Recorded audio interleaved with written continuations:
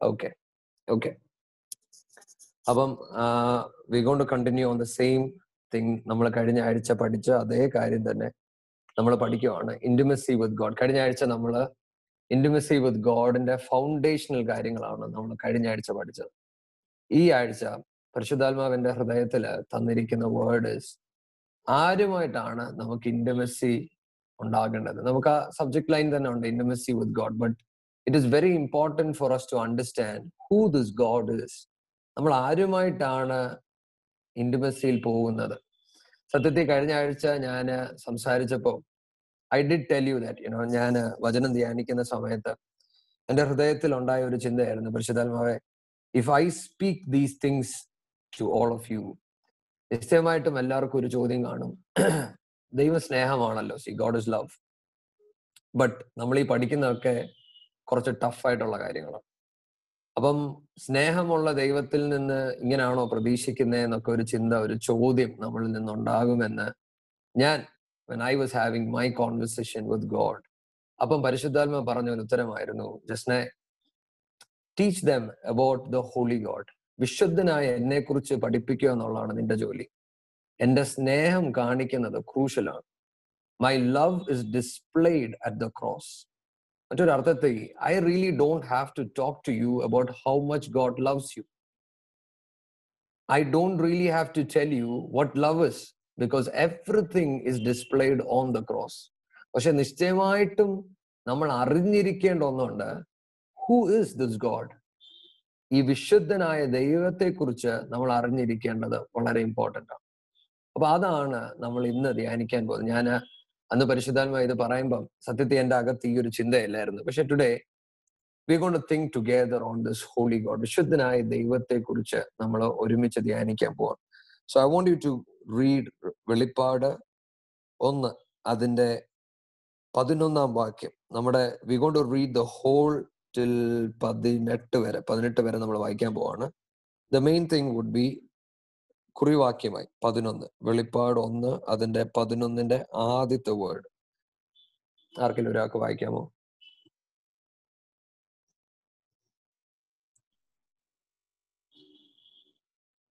I am the Alpha and the Omega.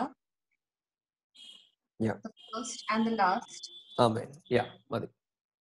അപ്പൊ നോക്കിക്കേ, ദൈവം പറയാണ്, I am Alpha and Omega, the first and the last. ഞാൻ സത്യത്തിൽ ഞാൻ പരിശുദ്ധാത്മാവിനോട് when I was sitting with him, I was asking the Lord, how do I teach about you? See, വിശുദ്ധനായ ദൈവത്തെ കുറിച്ച് പഠിപ്പിക്കുക എന്ന് പറയുന്നത് is one of the hardest thing. See, നമ്മൾക്ക് ആർക്കും, I don't believe there is anybody who can teach about God because he's infinite. See, ദൈവം എന്ന് പറയുന്നത് നമുക്ക് ഒരിക്കലും എക്സ്പ്ലെയിൻ ചെയ്യാൻ പറ്റുന്ന ഒരാളല്ല. പക്ഷേ when I was asking the Lord about his introduction, പരിശുദ്ധാത്മാവിന്റെ ഹൃദയത്തിൽ തന്ന ഒരു ചിന്ത ഇതായിരുന്നു, I am the Alpha and the Omega. I am the first and the last. ഇത് ആരോടാ ഇത് പറയുന്നത്? നമ്മൾ ഈ വെളിപ്പാട് പുസ്തകം നമുക്കറിയാം, this is written by John. എന്നിട്ട് യോഹന്നാൻ തന്നെ പറയുന്നത്, the one who's near to the heart of God, ദൈവത്തിന്റെ ഹൃദയത്തോട് ഇരിക്കുന്ന ഒരു അപ്പോസ്തോലൻ. See, ഈ അപ്പോസ്തോലനാണ് the apostle of love. He talks about love. പക്ഷെ നമ്മൾ മനസ്സിലാക്കണം, ഈ അപ്പോസ്തോലന് ദൈവം ഒരു വെളിപ്പാട് കൊടുക്കണം. അതുവരെയും താൻ കണ്ട യേശു, താൻ രുചിച്ചറിഞ്ഞ യേശു, യേശുവിന്റെ കൂടെ നടന്ന് he knows who Jesus is. He has walked with him. He knows him well. He has been with him for a very long time. ഈ യോഹന്നാന് ദൈവം ഇപ്പൊ ഒരു വെളിപ്പാട് കൊടുക്കാൻ പോവാ. ഓക്കെ, ഇതുവരെയും കാണാത്ത ടൈപ്പിൽ ഒരു വെളിപ്പാട്. ആ വെളിപ്പാടിന്റെ തുടക്കത്തിൽ യേശുവച്ചൻ പറയാണ്, I am the Alpha and the Omega. I am the first and the last. ഇത് കേട്ട് കഴിഞ്ഞ് 12 വാക്യം ഇങ്ങനെ പറയുന്നത്, and I turned to see the voice that spake with me, and being turned I saw candlesticks. Now I'm reading 12 തൊട്ട് ഞാൻ വായിക്കുക.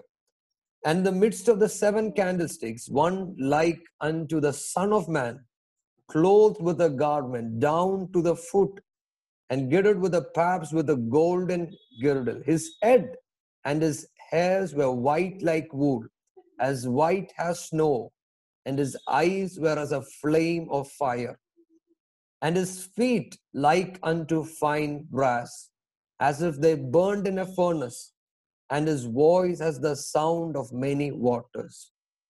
And he had in his right hand 7 stars, and out of his mouth went a sharp 2-edged sword, and his countenance was as the sun shineth in his strength. And when I saw him, and he laid his right hand upon me, saying unto me, Fear not, I am the first and the last. I am he that liveth and was dead. Behold, I am alive forevermore. Amen. And have the keys of hell and death. Now, this is what is God's introduction. നമ്മൾ ആരുമായിട്ടാണ് ഒരു intimacy പോകാൻ പോകുന്നത്? We're going to have a relationship with God. And who is this God? ഇതാണ് നമ്മൾ ഇവിടെ വായിക്കുന്നത്. നമ്മളെക്കാളും ഏറ്റവും ഈ പുസ്തകം എഴുതിയ യോഹന്നാൻ ഇന്റിമസി പറയുകയാണെങ്കിൽ ഏറ്റവും നന്നായി പറയാൻ പറ്റുന്ന ഒരാൾ ആരാന്ന് ചോദിച്ചാൽ I would say it is John. പക്ഷേ ഈ പറഞ്ഞ യോഹന്നാൻ ക്രിസ്തുവിനെ കണ്ടപ്പോൾ ഭയപ്പെട്ടു പോയെന്ന് അവിടെ എഴുതി വെച്ചിരിക്കുന്നത്. He fell like dead. ചില്ലറ കളിയല്ല. നമ്മൾ ആരുമായിട്ടാണ് ഒരു ബന്ധത്തിന് കയറുന്നതെന്ന് അറിയേണ്ടത് ഭയങ്കര അത്യാവശ്യമാണ്. You and I are going to have an intimate relationship with a holy God. Yes, he is your friend. Yes, he is your father. Yes, he is a comforter. It is all true. But ഇതിന്റെ ഒക്കെ അപ്പുറത്താണ് ദൈവം എന്ന ആള്. പക്ഷെ അവിടെ എഴുതിയിരിക്കുന്നതാണോ, നമുക്കെല്ലാം ഇതിനകത്ത് എക്സ്പ്ലെയിൻ ചെയ്യാൻ പറ്റുന്ന കാര്യമല്ല. പക്ഷേ 1-2-3 കാര്യങ്ങൾ. അതിന്റെ 14-ാം വാക്യം, his eyes were as flame of fire. തീജ്വാല കണ്ണുള്ള ക്രിസ്തു. അപ്പൊ ഞാനും നിങ്ങളും അറിയേണ്ട ഒരു കാര്യമുണ്ട്. നമ്മൾ ഈ ഭൂമിയിൽ നടക്കുമ്പോൾ നമ്മുടെ ജീവിതത്തിന്റെ അകത്ത് നമ്മൾ മനസ്സിലാക്കേണ്ട ഒന്നുണ്ട്. എന്റെ ദൈവത്തിന് മറയായി നിൽക്കുന്നതൊന്നുമില്ല. ഞാൻ ചെയ്യുന്നതെല്ലാം എന്റെ ദൈവം കാണുന്നത് തീജ്വാല കണ്ണിൽ കൂടെയാണ്. മറ്റൊരർത്ഥത്തിൽ, when I live my life, I need to know with the one that I am in a relationship. അടുത്തത് നിങ്ങൾ നോക്കിക്കേ, his feet is like unto fine brass burned in a furnace, the voice as the sound of many waters. And he had in his right hand 7 stars, and his mouth went a sharp 2-edged sword. And നാവ് ഇരുത്താ വലയുള്ളതാണ്. മറ്റൊരർത്ഥത്തിൽ, it is the word of God. എന്റെയും നിങ്ങളുടെയും വായിൽ നിന്ന് വരേണ്ടത് എന്തായിരിക്കണം? ദൈവത്തിന്റെ വചനം. ഈ ദൈവത്തിന്റെ വചനം ഇത് വാളാണ്. മറ്റൊരർത്ഥത്തിൽ, ഞാൻ ഈ വചനത്തിനനുസരിച്ച് ജീവിച്ചില്ലെങ്കിൽ ഈ വചനം എന്നെ ന്യായം വിധിക്കും. It will judge me. അടുത്തത്, his countenance as the sun shineth in his strength. നമ്മള് ചില്ലറ കളിയല്ല. നമ്മൾ ഈ കരിസ്മാറ്റിക്കലി കേട്ട് നമ്മൾ അപ്പച്ചനുമായിട്ട് സംസാരിക്കുമ്പോൾ എല്ലാവരും ഞാൻ ഇപ്പൊ അതുകൊണ്ട് പോയിട്ട് വന്നതേ ഉള്ളൂ, ദൈവമായിട്ട് ഇപ്പൊ ഇരുന്നതേ ഉള്ളൂ, നിന്നതേ ഉള്ളൂ, ചിരിച്ചതേ ഉള്ളൂ എന്നൊക്കെ പറയുമ്പോൾ നമുക്കൊരു തോന്നലുണ്ട് യേശു അപ്പച്ചൻ എന്ന് പറയുന്നത് ചുമ്മാ കളിക്ക് കിട്ടുന്നതാണെന്ന്. അങ്ങനൊന്നും അല്ല. ഒറിജിനലി ദൈവവചനം നമ്മൾ ശരിക്കും പഠിക്കുമ്പോൾ സൂര്യനെ കണ്ടതിന് തുല്യമാണ്. ഒരു പക്ഷേ that is all that he could say. Yohannan ഇത് പറഞ്ഞ് മനസ്സിലാക്കി തരാൻ ഇത്രേ പറ്റുന്നുള്ളൂ. കാരണം നമ്മളായിരിക്കുന്ന ലാംഗ്വേജിൽ പറഞ്ഞു തരുവാൻ യോഹന്നാന് പറ്റിയത് അതാണ്. അതുകൊണ്ടാണ് പുള്ളി പറഞ്ഞത്, has the sun shineth in his strength. സൂര്യൻ അതിന്റെ പൂർണ്ണ ബലത്തിൽ വരികയായിരുന്നില്ല എങ്ങനെ ഇരിക്കും? അതുപോലെന്ന്. മറ്റൊരർത്ഥത്തിൽ അത് പുള്ളിക്ക് താങ്ങാൻ പറ്റിയില്ല. അതുകൊണ്ടാണ് പുള്ളി വീണു പോയത്. ഞാൻ ഓർക്കുന്നുണ്ട്, ഞാനിത് ധ്യാനിക്കുമ്പോൾ ഞാൻ ഇങ്ങനെ ചിന്തിച്ചു, പിതാവേ, എന്റെ യേശുപ്പച്ചൻ യോഹന്നാന്റെ കൂടെ നടന്നതല്ലേ? നടന്നപ്പം എന്റെ അപ്പച്ചനൊരു വെളിപ്പാട് യോഹന്നാന് കൊടുക്കുന്ന സമയത്ത് എന്റെ അപ്പച്ചന് പറഞ്ഞുവിടെ, എന്റെ മോനെ യോഹന്നാന്, നീ ഭയപ്പെടേണ്ട, എഴുന്നേക്ക, ഞാൻ നിന്റെ യേശു, നിന്റെ കൂടെ നടന്ന യേശു, ഭയപ്പെടേണ്ട എന്നൊന്നും അല്ല പറഞ്ഞേ. You know what he said? I am the first and the last. Do you know what does that mean? എടാ മോനെ, നീ എന്നെ ഭൂമിയിൽ കണ്ട കളി അല്ലത്. ഇത് ഞാൻ വേറെ. ഞാൻ ജീവിച്ചു, ഞാൻ മരിച്ചവൻ, ഞാൻ ഉയർത്തെഴുന്നേറ്റു.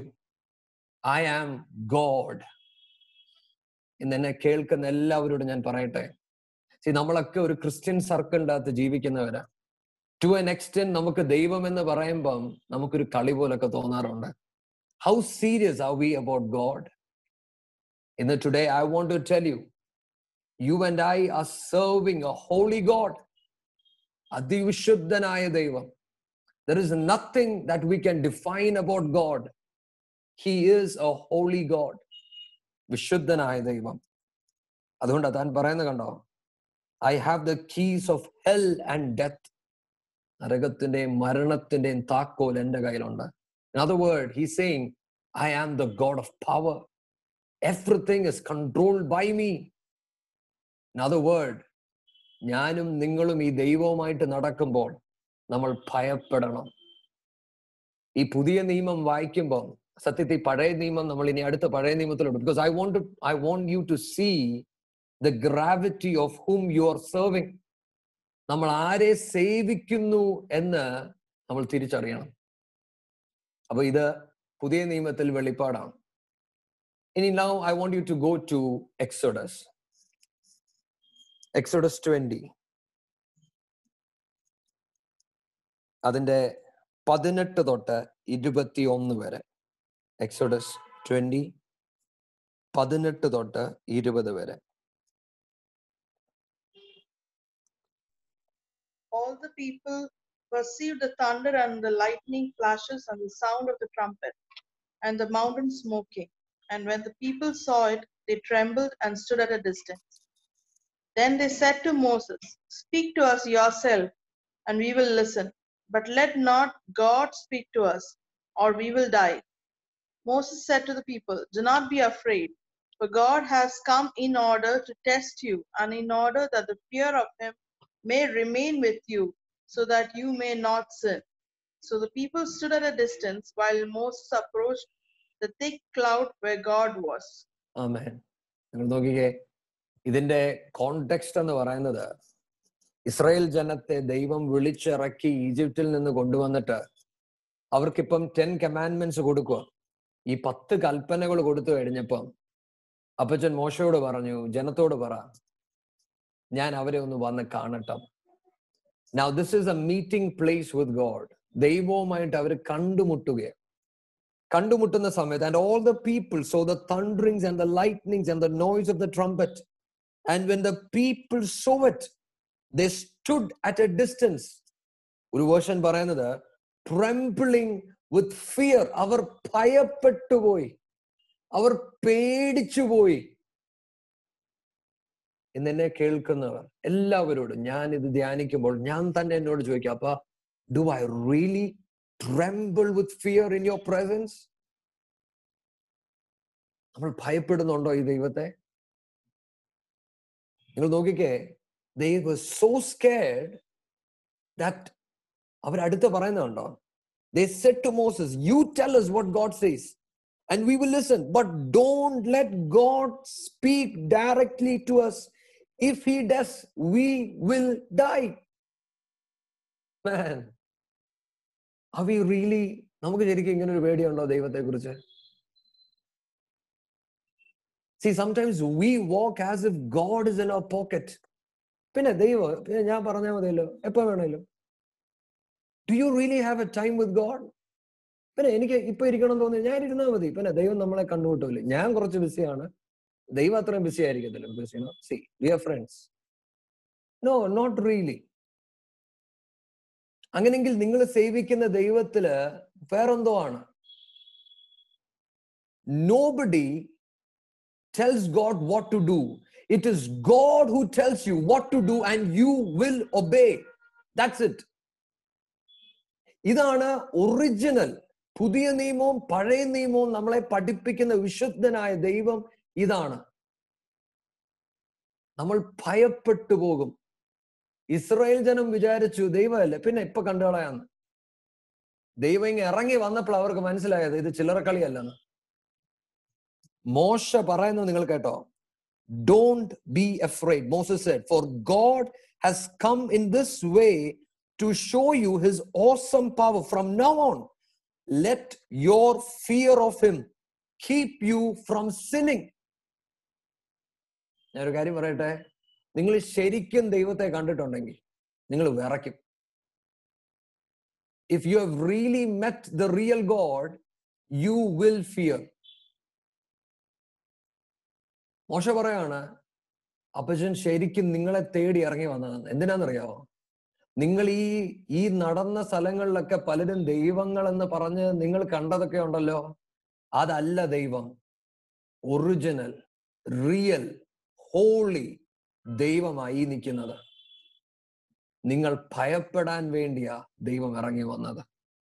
മറ്റൊരർത്ഥത്തിൽ എനിക്കും നിങ്ങളും ദൈവവുമായിട്ട് ഒരു എൻകൗണ്ടർ ഉണ്ടാകുമ്പോൾ നമ്മൾ ഭയപ്പെടും. We will fear. ബൈബിൾ പറയുന്നത് the people stood away from it.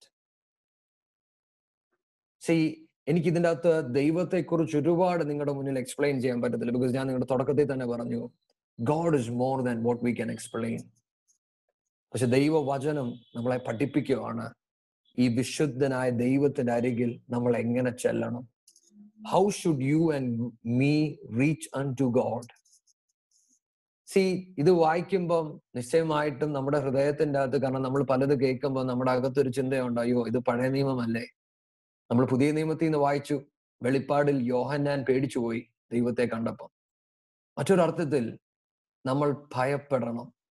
ഇന്ന് പലരും പഠിപ്പിക്കുന്ന ഒരു കാര്യമുണ്ട്, അയ്യോ ദൈവത്തെ നമ്മൾ ഭയപ്പെടേണ്ട ആവശ്യം. No, he's a loving God. നമ്മൾ സ്നേഹിച്ചാൽ മതി, പിന്നെ എല്ലാം ശരിയായിക്കോളൂന്ന്. No, I don't think so. അങ്ങനല്ല നമ്മളെ വചനം പഠിപ്പിക്കുന്നത്.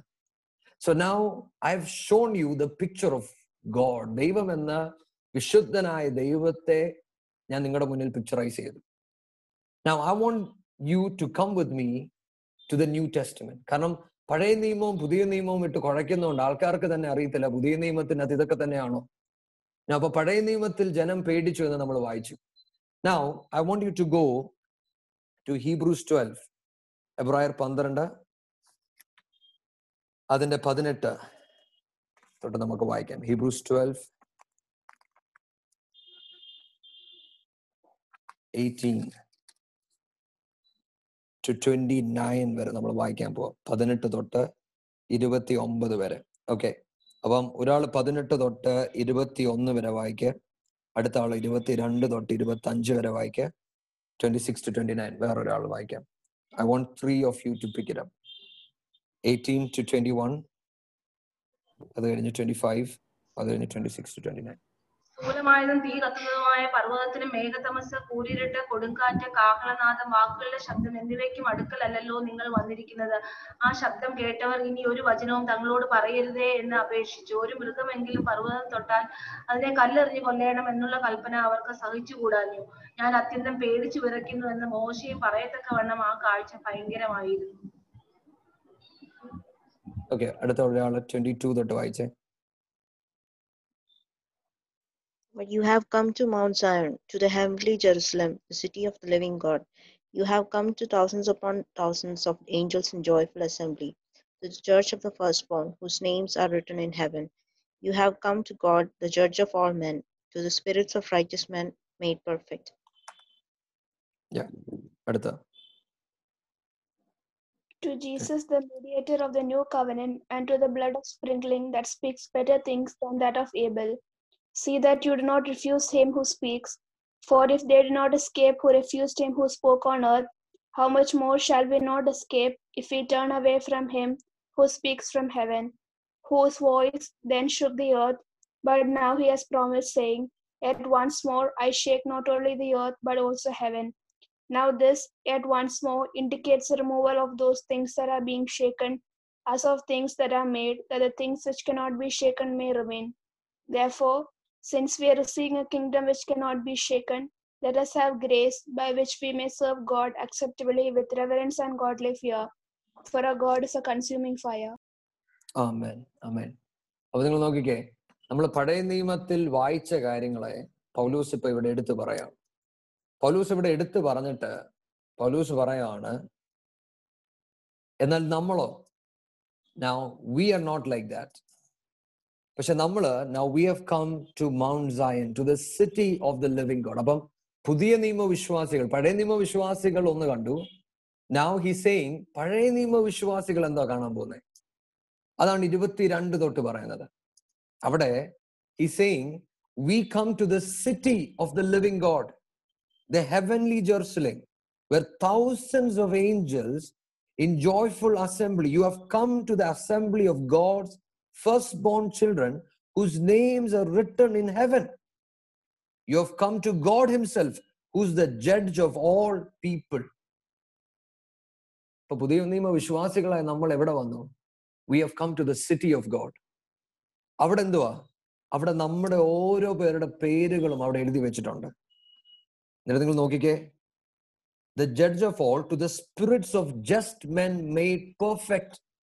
അപ്പൊ നമ്മൾ ഓരോ പേരെയും പെർഫെക്റ്റ് ആക്കുക എന്നുള്ളതാണ് ദൈവത്തിന്റെ പദ്ധതി.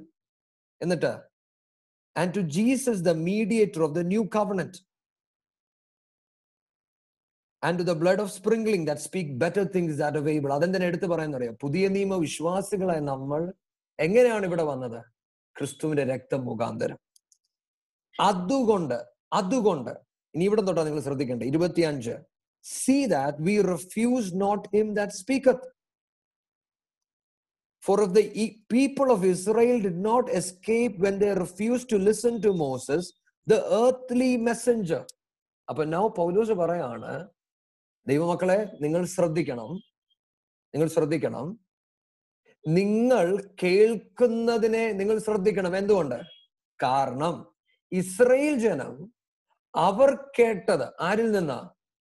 മോശയിൽ നിന്ന്. മോശ ആരാ? ഹീസ് എ earthly messenger, ഭൂമിയിൽ നിന്നുള്ള ഒരു മെസ്സഞ്ചറാണ്. അങ്ങനെ മോശയുടെ വാക്കുകൾ കേട്ടിട്ട് അനുസരണക്കേട് കാണിച്ചപ്പോൾ അത് അവർക്ക് ന്യായവിധിക്ക് കാരണമായി. അങ്ങനെങ്കിൽ പുതിയ നിയമ വിശ്വാസികളായ ഞാനും നിങ്ങളും വളരെയേറെ ശ്രദ്ധിക്കണം. എന്തുകൊണ്ട്? How terrible our danger if we reject the one who speaks to us from heaven. അപ്പം പഴയ നിയമ വിശ്വാസികളും പഴയ നിയമ ദൈവവും നമ്മൾ കാണുമ്പോൾ നമ്മൾ പറയുന്നത് എന്തുവാ?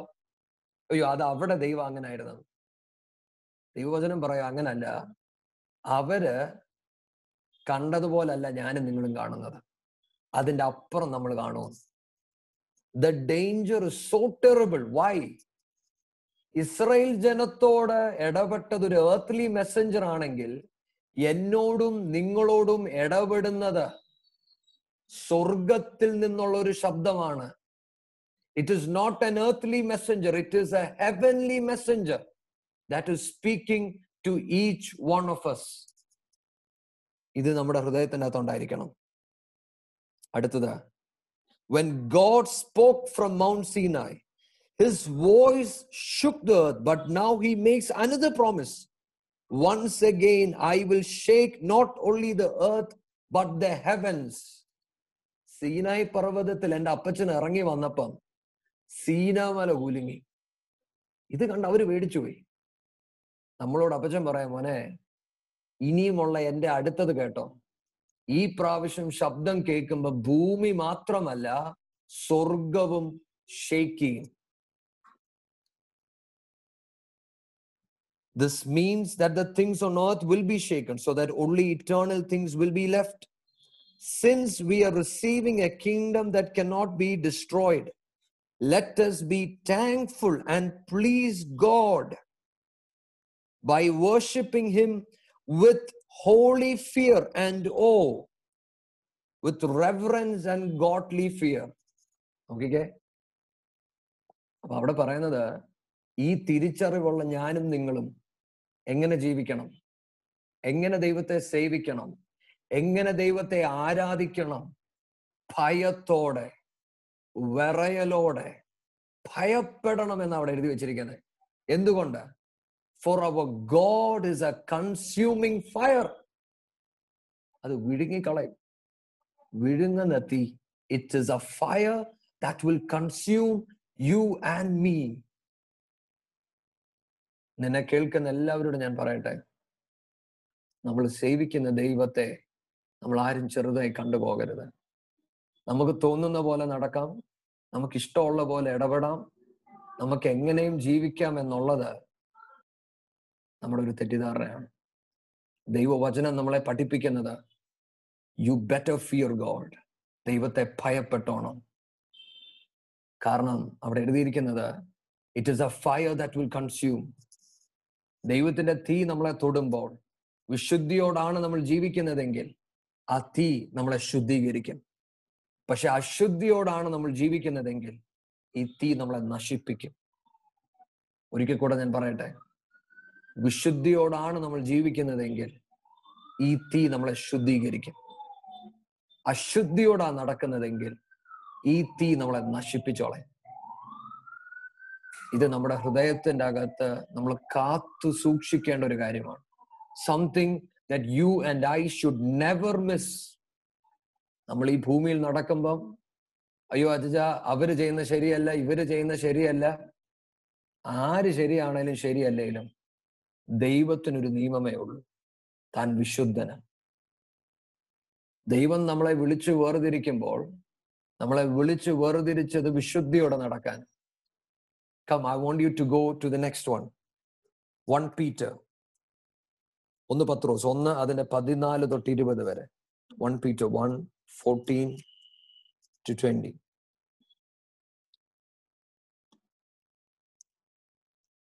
Peter 1:14 to 20.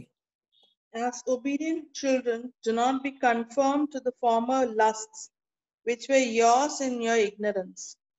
But like the Holy One who called you, be holy yourselves also in all your behavior. Because it is written, you shall be holy, for I am holy. If you address as Father the one who impartially judges according to each one's work, conduct yourselves in fear during the time of your stay on earth, knowing that you were not redeemed with perishable things like silver or gold for a futile way of life inherited from your forefathers, but with precious blood as of a lamb, unblemished and spotless, the blood of Christ. ആമേൻ. നോക്കിക്കേ, അപ്പം അടുത്തത് അവിടെ എഴുതിയിരിക്കുകയാണ് as obedient children. അപ്പൊ ഞാനും നിങ്ങളും അനുസരണയുള്ള മക്കളായിരിക്കണം. This is something that God expects from you and me. And as obedient children, fashion not yourself according to the former lust in your ignorance. പണ്ട് നമുക്കറിയത്തില്ലായിരുന്നു നമ്മൾ ഈ നടക്കുന്നത് ശരിയാണെന്നുള്ളത്. ലോകത്തിൽ നടക്കുമ്പം നമ്മൾ വിചാരിച്ചു ഈ ലോകത്തിലുള്ളതാ നല്ലത്, നമ്മുടെ ഇഷ്ടങ്ങളാ നല്ലത്, നമ്മൾ ചെയ്യുന്നത് ശരിയാണ്, നമ്മൾ ആരെയും ദ്രോഹിക്കാതിരുന്നാ മതി, നമ്മൾ തിന്മകൾ ചെയ്യാതിരുന്നാ മതി, then it is fine എന്നാ നമ്മൾ വിചാരിച്ചത്. പക്ഷെ that was the time that we were ignorant. അവിടെ പറയാണ് do not do that. എന്തുകൊണ്ട്? Why? എന്റെ റെഫറൻസ് പോയിന്റ് ആണ്, എന്റെ ജീവിതത്തിന്റെ റെഫറൻസ് പോയിന്റ്. നമ്മൾ എന്ത് കാര്യം ചെയ്യും നമുക്കൊരു റെഫർ പോയിന്റ് ഉണ്ട് ഇല്ലേ എന്ന് പറയുന്ന പോലെ ഒരു ക്രിസ്ത്യന്റെ റെഫറൻസ് പോയിന്റ് എന്താന്ന് ചോദിച്ചാൽ you and I are called to be holy. Why? Because the one who called you is holy. വിളിച്ചവനാരാ? വിശുദ്ധൻ. അതുകൊണ്ട് ഞാനും നിങ്ങളും വിശുദ്ധനായിരിക്കുക എന്നുള്ളത് it is the important thing. NLT version പറയുന്നത് now you must be holy in everything you do just as God. എന്തൊരു കാര്യം ചെയ്യുന്നതിലും നമ്മൾ വിശുദ്ധരായിരിക്കണം. ഇല്ല, ഞാൻ ആരെയും ദ്രോഹിച്ചിട്ടില്ല, ഞാൻ ആരോടും തെറ്റ് ചെയ്തിട്ടില്ല. That's not the question. When you read the book of Leviticus, ലേവായി പുസ്തകം മൊത്തം വിശുദ്ധിയെ കുറിച്ച് ഇവിടെ തന്നെ പറയുന്ന ഈ വാക്യം it comes from the book of Leviticus. അവിടെ 3 കാര്യങ്ങൾ എഴുതിയിരിക്കുന്നത് ലെവിറ്റിക്സിന്റെ അകത്ത്. ഹോളി, പിന്നുള്ളത് കോമൺ, പിന്നുള്ളത് അൺക്ലീൻ. ഈ ഹോളി എന്ന് പറയുന്നത് ദൈവത്തിന്റെ കൂടെ നടക്കുന്നവർക്ക് മാത്രമേ ചെയ്യാൻ പറ്റത്തുള്ളൂ. പക്ഷെ ക്ലീൻ അല്ലെങ്കിൽ കോമൺ അല്ലെങ്കിൽ സെക്യുലർ എന്ന് പറയുന്നത് നോർമൽ ആൾക്കാർ ചെയ്യുന്നതാണ്. എന്നാൽ ഈ ക്ലീൻ ആയിട്ടുള്ളതിനെ മിക്സ് ചെയ്യുമ്പം ഇറ്റ് ബിക്കംസ് അൺക്ലീൻ. പ്യൂർ ആയിട്ടുള്ളതിനെ നമ്മൾ മിക്സ് ചെയ്യുമ്പം അത് പ്യൂർ അല്ലാതായി മാറും. പക്ഷെ ഞാനും നിങ്ങളും നടക്കേണ്ട പോയിന്റ് എന്താണെന്നറിയോ? ക്ലീൻ അല്ല, വിശുദ്ധി, holy.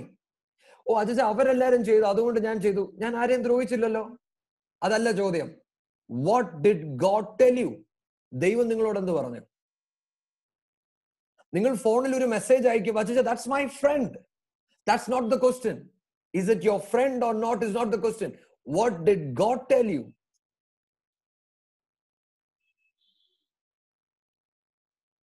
This is a very important thing. നിങ്ങൾ ഈ 10 commandments പഠിക്കുമ്പോൾ നിങ്ങൾ കണ്ടോ, അവിടെ ഒന്നും അപ്പച്ചൻ കമാൻഡ്മെന്റ് കൊടുത്തിട്ട് മോനെ ഇത് നീ ചെയ്യേണ്ട കാര്യം ഇതാകയാൽ എന്നല്ല, ഇത് ചെയ്യണം ഇത്രേ പറയത്തുള്ളൂ. Because he is God. നമുക്ക് എല്ലാവർക്കും അറിയാം, നമ്മൾ വളർന്നു വരുമ്പോ അല്ലെ നമ്മുടെ മക്കളോട് നമ്മളൊരു കാര്യം ചെയ്യരുത് എന്ന് പറഞ്ഞാൽ, ഇപ്പൊ എനിക്കറിയാം, when I tell my daughter not to do anything, she asks me this question, why? See, I need to answer that, but there are times that I answer, I'm the father. ഞാൻ പറഞ്ഞത് നീ ചെയ്തേ പറ്റൂ. There is no question like why. എന്റെ ദൈവമായിട്ട് നടക്കുമ്പം നമുക്ക് എപ്പോഴും ദൈവത്തോട് ചോദ്യം, because he is not a dictator. പക്ഷെ നിശ്ചയമായിട്ട് നിങ്ങൾ അറിഞ്ഞിരിക്കേണ്ട ഒരു കാര്യമുണ്ട്, when God speaks, അൾട്ടിമേറ്റ് അല്ലെങ്കിൽ കംപ്ലീറ്റ് ഒബീഡിയൻസ് എന്ന് പറയുന്നത് അനുസരിക്കുക എന്നുള്ളത്. അപ്പൊ അതെന്തുകൊണ്ട് അങ്ങനെ പറഞ്ഞെന്ന് ചോദ്യമൊന്നുമില്ല. നിശ്ചയമായിട്ടും ചോദിക്കാം അനുസരിച്ചതിന് ശേഷം. Once you obey God completely, you can surely ask this question, Lord, why? And if he's thinking to answer you, he will answer it. അത്രേ ഉള്ളൂ. Because you and I trust God. അങ്ങനെയാണല്ലേ നമ്മുടെ പേരൻസ് നമ്മളോട് കാര്യം പറയുമ്പം, അല്ലെ നമ്മുടെ മക്കളോട് നമ്മൾ ചെയ്യുമ്പോൾ, they have to trust us, that's it.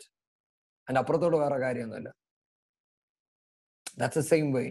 വിശുദ്ധനായ ദൈവവുമായിട്ട് നടക്കുമ്പോൾ വിശുദ്ധി എന്ന് പറയുന്നത് അപ്പച്ചൻ പറയുന്നത് കേൾക്കുന്നതാ വിശുദ്ധി. Obeying that word. അതുകൊണ്ട് അവിടുത്തെ number 1 word obedience. Obedience. Be holy in everything. നിങ്ങൾ ചെയ്യുന്ന എല്ലാത്തിലും നിങ്ങൾ വിശുദ്ധരായിരിക്കണം.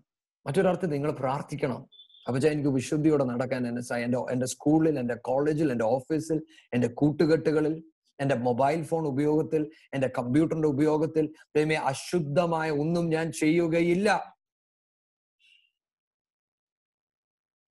That's very important. Because you and I are called to be holy. അടുത്തവിടെ എഴുതിയിരിക്കുന്നുണ്ടോ? And if we call on the Father, who without respect of person judge according to every man's work. And the Devam, he does not respect anybody.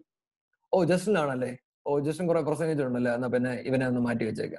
അങ്ങനെ ദൈവം ഇടപെടാറില്ല. No, എല്ലാവർക്കും ഒരേ standard. That's it. അതുകൊണ്ട് I should be very, very careful. അതുകൊണ്ട് ഞാൻ ഈ ഭൂമിയിൽ എങ്ങനെ ജീവിക്കണം? Reverent fear of him during your time as foreigners here on earth. അപ്പൊ ഞാനും നിങ്ങളും ഈ ഭൂമിയിൽ ജീവിക്കുമ്പോൾ ഭയത്തോടെ ജീവിക്കണം. Knowing what? That you and I are foreigners. നമ്മൾ ഈ ഭൂമിയിലെ ആൾക്കാരല്ല. നമ്മൾ ഈ ഭൂമി നേടാൻ വേണ്ടി വന്നവരല്ല. നമ്മൾ ഈ ഭൂമിയിൽ എന്തോ ചെയ്തു മറിക്കാൻ വന്നവരല്ല. You and I are foreigners. Foreigners ആയ ഞാനും നിങ്ങളും ഭയത്തോടെ ജീവിക്കണം, വിറയലോടെ ജീവിക്കണം. നിങ്ങൾ കണ്ടോ, എടുത്തെടുത്ത് ഈ വാക്യം പറയുന്നത് കണ്ടോ? ഒബീഡിയൻസ്, ഫിയർ, എടുത്തെടുത്ത് പറയാ. Today, I believe this is a word God wants to speak to each one of us. എവിടേക്കോ നമുക്ക് ദൈവത്തോടുള്ള ഭയം നഷ്ടപ്പെടുന്നു.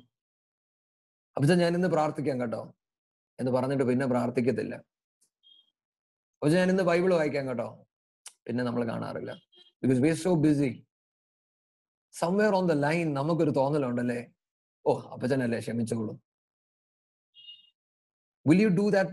നിങ്ങൾ ഇതേ കാര്യം നിങ്ങളുടെ വീട്ടിൽ ചെയ്യോ? Will you do the same thing in your school and in your college?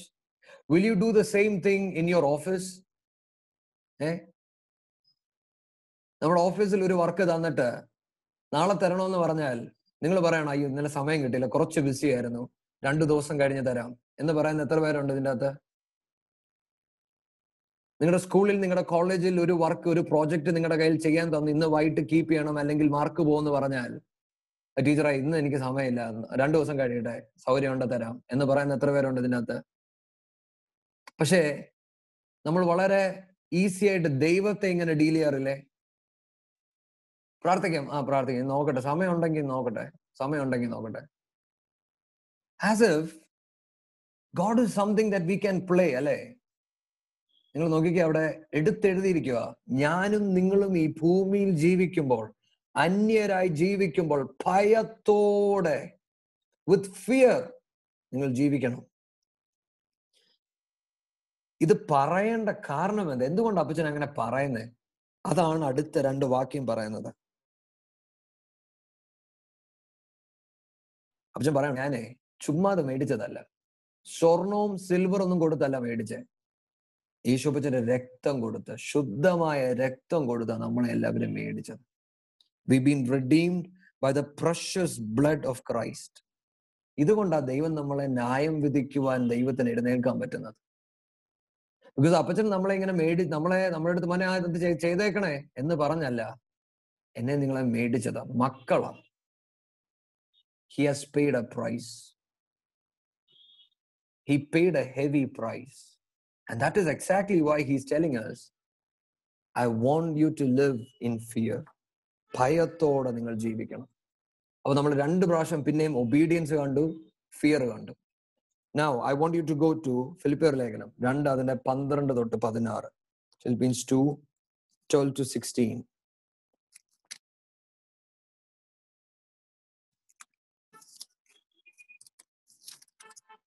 ഫിലിപ്പിയർ 2 അതിന്റെ 12 തൊട്ട് 16 വരെ. So then, my beloved, just as you have always obeyed, not as in my presence only, but now much more in my absence, work out your salvation with fear and trembling. For it is God who is at work in you, both to will and to work for his good pleasure. Do all things without grumbling or disputing, so that you will prove yourselves to be blameless and innocent, children of God above reproach, in the midst of a crooked and perverse generation, among whom you appear as lights in the world, holding fast the word of life, so that in the day of Christ I will have reason to glory, because I did not run in vain or toil in vain. അമ്മേ, അപ്പൊ നിങ്ങൾ നോക്കിക്കേ, ഇവിടെ പൗലോസ് പറയാണ്, dearest friends, you be careful to follow my instruction when I was in you. ഞാൻ നിങ്ങളുടെ കൂടെ ആയിരുന്നപ്പം ഞാൻ പറയുന്നതൊക്കെ നിങ്ങൾ ശ്രദ്ധിച്ചു, പക്ഷെ ഇനിയിപ്പം ഞാൻ നിങ്ങളുടെ കൂടെ കാണത്തില്ല. അപ്പൊ നിങ്ങൾ കൂടുതൽ നിങ്ങളെ തന്നെ സൂക്ഷിക്കണം, കൂടുതൽ നിങ്ങൾ അനുസരിക്കണം. മറ്റൊരർത്ഥത്തിൽ, see, when Paul was there with the people, അവര് പൗലോസിനെ പേടിച്ചെങ്കിലും ചിലതൊക്കെ ചെയ്യായിരുന്നു. പക്ഷെ പൗലോസ് പറയാണ്, മക്കളെ ഇനിയിപ്പം ഞാൻ പോവാ. അപ്പം നിങ്ങൾ ശ്രദ്ധിക്കണം, അല്ലെ സൂക്ഷിക്കണം. ഒരുപക്ഷെ നിങ്ങൾ എന്നെ ഭയപ്പെട്ടായിരിക്കും ഇത്രയും കാര്യങ്ങളൊക്കെ ചെയ്ത്. അങ്ങനെയാണ് നമ്മൾ പലപ്പോഴും, അല്ലെ, നമ്മുടെ ചർച്ചിലൊക്കെ നമ്മള് പാസ്റ്ററങ്ങള് അല്ലെങ്കിൽ ആരെങ്കിലും മീറ്റിങ്ങിന് വരണം എന്ന് പറഞ്ഞ് നമ്മള് പാസ്റ്ററിനെ ഓർത്താണേലും പോകും. ട്യൂഷൻ സെന്ററിൽ വഴക്ക് കേൾക്കുമെന്ന് പറഞ്ഞ് നമ്മൾ അങ്ങ് പോകും. സ്കൂളിൽ നമ്മൾ മാർക്ക് പോവില്ലോ എന്ന് വിചാരിച്ച് നമ്മൾ പ്രോജക്റ്റ് കീപ്പ് ചെയ്യും. പിന്നെ വർക്ക് ചെയ്യുന്നവരുടെ കാര്യം പിന്നെ ഞാൻ പറയണ്ട, നമുക്ക് ആർക്കും അത്ര ഇഷ്ടപ്പെട്ടിട്ടല്ല എല്ലാം ചെയ്യുന്നത്, പക്ഷെ എന്നാലും ജോലി പോവില്ലോ എന്ന് വിചാരിച്ച് നമ്മൾ വർക്ക് ചെയ്യും. പക്ഷേ പൗലോസ് പറയാണ്, ഇതൊന്നുമില്ലെങ്കിലും, നിങ്ങളെ ഭയപ്പെടുത്തുവാൻ ഒന്നുമില്ല എന്നിരിക്കെ നിങ്ങൾ അപ്പോഴും ഭയത്തോടെ work out your own salvation with fear and trembling. നിങ്ങൾ വിറയ്ക്കണം, ഭയത്തോടെ. You have to work it out. മറ്റൊരർത്ഥത്തിൽ, ഞാനും നിങ്ങളും ക്രിസ്തുവിനെ അനുഗമിക്കുന്നവരാണെങ്കിൽ നമ്മളെ ആരും ഭയപ്പെടുത്തേണ്ട ആവശ്യമൊന്നുമില്ല. നമുക്ക് ഓൾറെഡി ഭയമുണ്ട്. ആരെ? ദൈവത്തെ. എന്റെ പുറയിൽ നിന്നോണ്ട്, എന്റെ തോളിന്റെ സൈഡിൽ നിന്ന് ഒരാൾ ഇങ്ങനെ നോക്കണ്ട, ജസ്റ്റിൻ ശരിക്കും നന്മയാണോ ചെയ്യുന്നതെന്ന്. I am already scared because I know who my God is. If you ask me, അച്ഛൻ നമ്മൾ ദൈവത്തെ ഭയപ്പെടണോ? Yes, you need to. നമ്മൾ ഈ 3 വാക്യത്തിന്റെ അത് നിങ്ങൾ കണ്ടായിരുന്നോ? Fear God, fear God. വിറയ്ക്കണം എന്നാ പറയുന്നത്. Tremble before his presence. ഭയപ്പെടണം. പൗലോസ് പറയാ, work out your salvation with fear and trembling. ഇന്ന് ഈ വചനം കേൾക്കുമ്പോൾ നിങ്ങളുടെ ഹൃദയത്തിനകത്ത്, if you think you have lost that fear, ദൈവസന്നിധിയിൽ നിങ്ങൾ പ്രാർത്ഥിക്കണം. ദൈവമേ, നിങ്ങളുടെ ഹൃദയത്തിൻ്റെ അകത്ത് യഹോവ ഭയം തരണമേ എന്ന് നിങ്ങൾ പ്രാർത്ഥിക്കണം. Because when you and I have really met with God, ദൈവവുമായി നമ്മുടെ ജീവിതം കറക്റ്റ് ആണെങ്കിൽ നമ്മുടെ അകത്ത് ഈ ഭയം നിൽക്കും. അതുകൊണ്ട് അവിടെ എഴുതിയിരിക്കുന്നത്, for God is working in you, giving you the desire to obey him and the power to do what he pleases. ഇങ്ങനെ ജീവിക്കുന്ന നമ്മളിൽ ദൈവം നമ്മുടെ അകത്ത് ചില പ്രവൃത്തി ചെയ്യും. എന്തിനാണെന്നറിയോ? തന്നെ അനുസരിക്കാനും തന്റെ ഹിതം ചെയ്യുവാനും. ദൈവത്തെ ഭയത്തോട് അനുസരിക്കുന്നവരുടെ അകത്താ ദൈവം പ്രവർത്തിക്കുന്നത് കേട്ടോ. ഇഷ്ടം പോലെ ജീവിക്കുന്നവരുടെ അകത്തൊന്നും ദൈവം പ്രവർത്തിക്കത്തില്ല. അതിന് നിങ്ങൾ എത്ര ബൈബിൾ എടുത്താലും, നിങ്ങൾ എത്ര പ്രാർത്ഥിച്ചാലും, എത്ര പ്രസംഗിച്ചാലും, നിങ്ങൾ ഇനി ചർച്ച് മൊത്തം നിങ്ങൾ കാശ് കൊടുത്തെന്ന് പറഞ്ഞാലും, God does not want anything cheap. God looks to your and my heart. ദൈവം നമ്മുടെ അകമാണ് നോക്കുന്നത്. അങ്ങനെ നോക്കുമ്പോൾ ആ ഭയം നമ്മുടെ അകത്ത് കത്തണം. അങ്ങനെങ്കിൽ ദൈവം നമ്മുടെ അകത്ത് പ്രവർത്തിക്കാൻ തുടങ്ങും. തന്റെ ഹിതം പ്രവർത്തിക്കുക മാത്രമല്ല, തന്നെ അനുസരിക്കാനുള്ള ഒരു മനസ്സും കൂടെ നമുക്ക് ദൈവം തരും. എന്നിട്ട് അവിടെ എഴുതിയിരിക്കുന്നുണ്ടോ?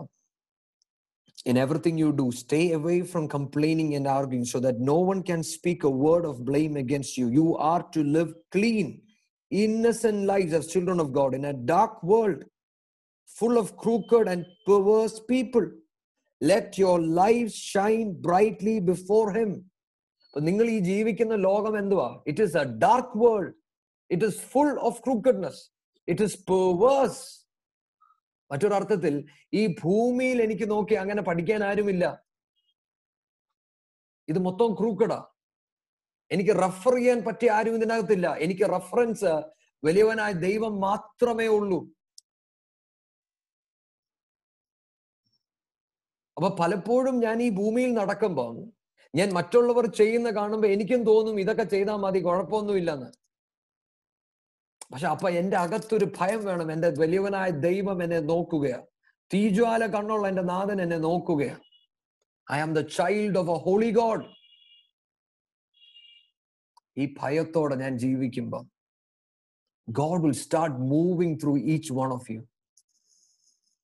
അങ്ങനെ നമ്മളിൽ കൂടെ ദൈവം പ്രവർത്തിക്കുമ്പോൾ നമ്മൾ ഈ ലോകത്ത്, ഇരുണ്ട ലോകത്ത് നമ്മളൊരു വെളിച്ചമാകും. പക്ഷെ ഞാനൊരു കാര്യം പറയട്ടെ, ഞാനും നിങ്ങളും ഒരു വെളിച്ചമാകണമെങ്കിൽ അവിടെ ഇമ്പോർട്ടന്റ് ആയിട്ടുള്ള കാര്യം, you are to live clean and innocent life. Clean and innocent.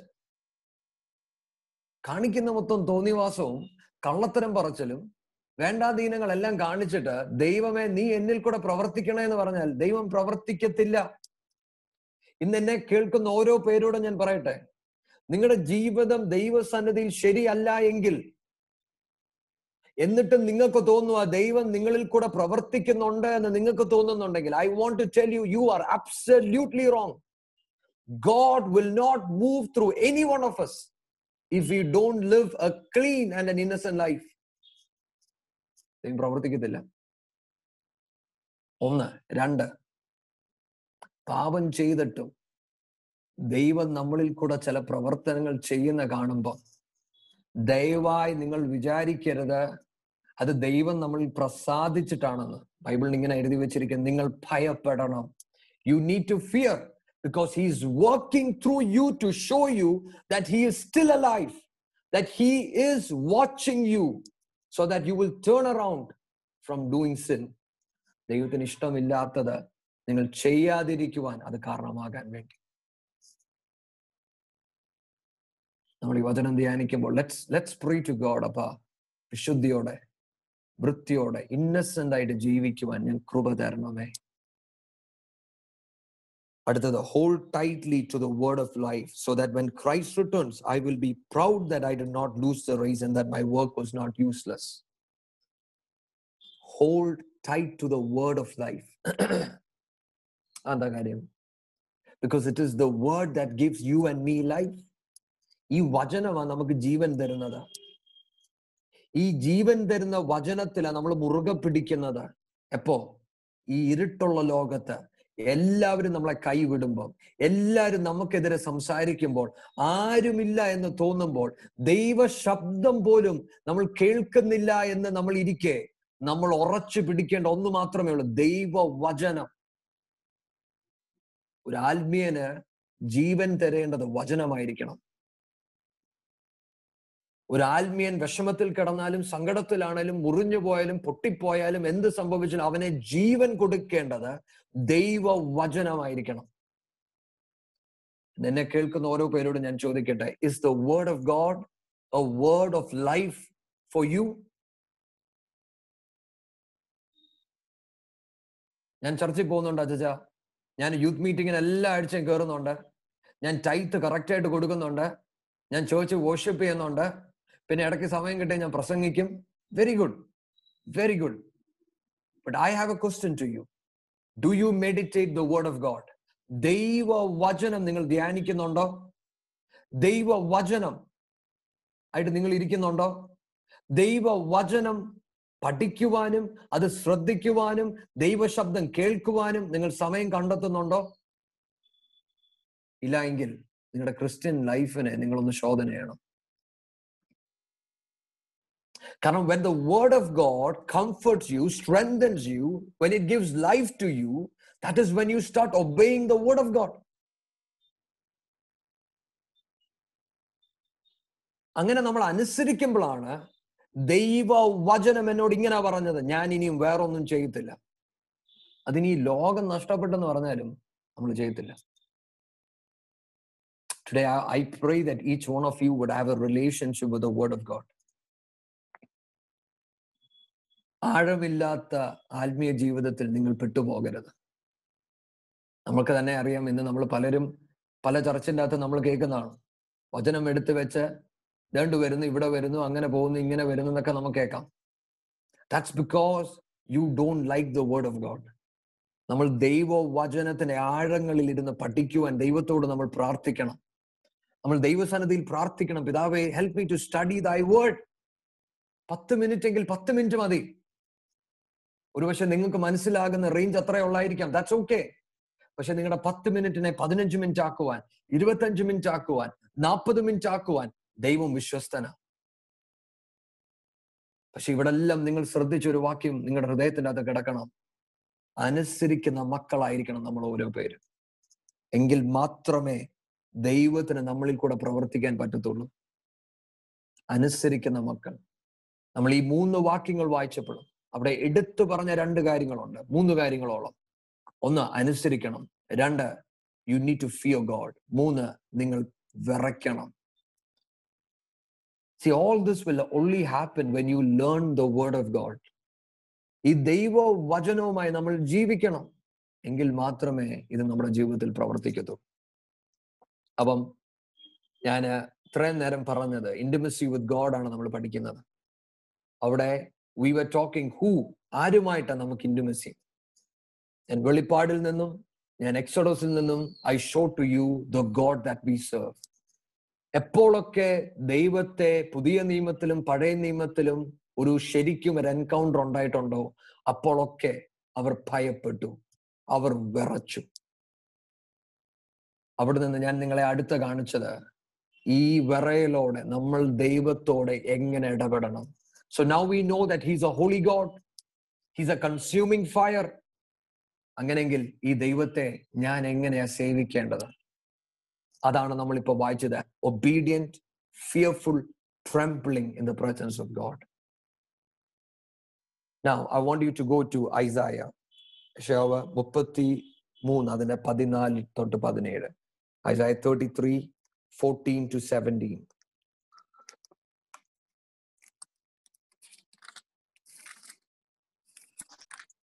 The sinners in Zion are afraid. Fearfulness has seized the hypocrites. Who among us shall dwell with the devouring fire? Who among us shall dwell with everlasting burnings? He who walks righteously and speaks uprightly, he who despises the gain of oppressions, who gestures with his hands, refusing bribes, who stops his ears from hearing of bloodshed, and shuts his eyes from seeing evil. He will dwell on high His place of defense will be the fortress of rocks. Bread will be given him, his water will be pure.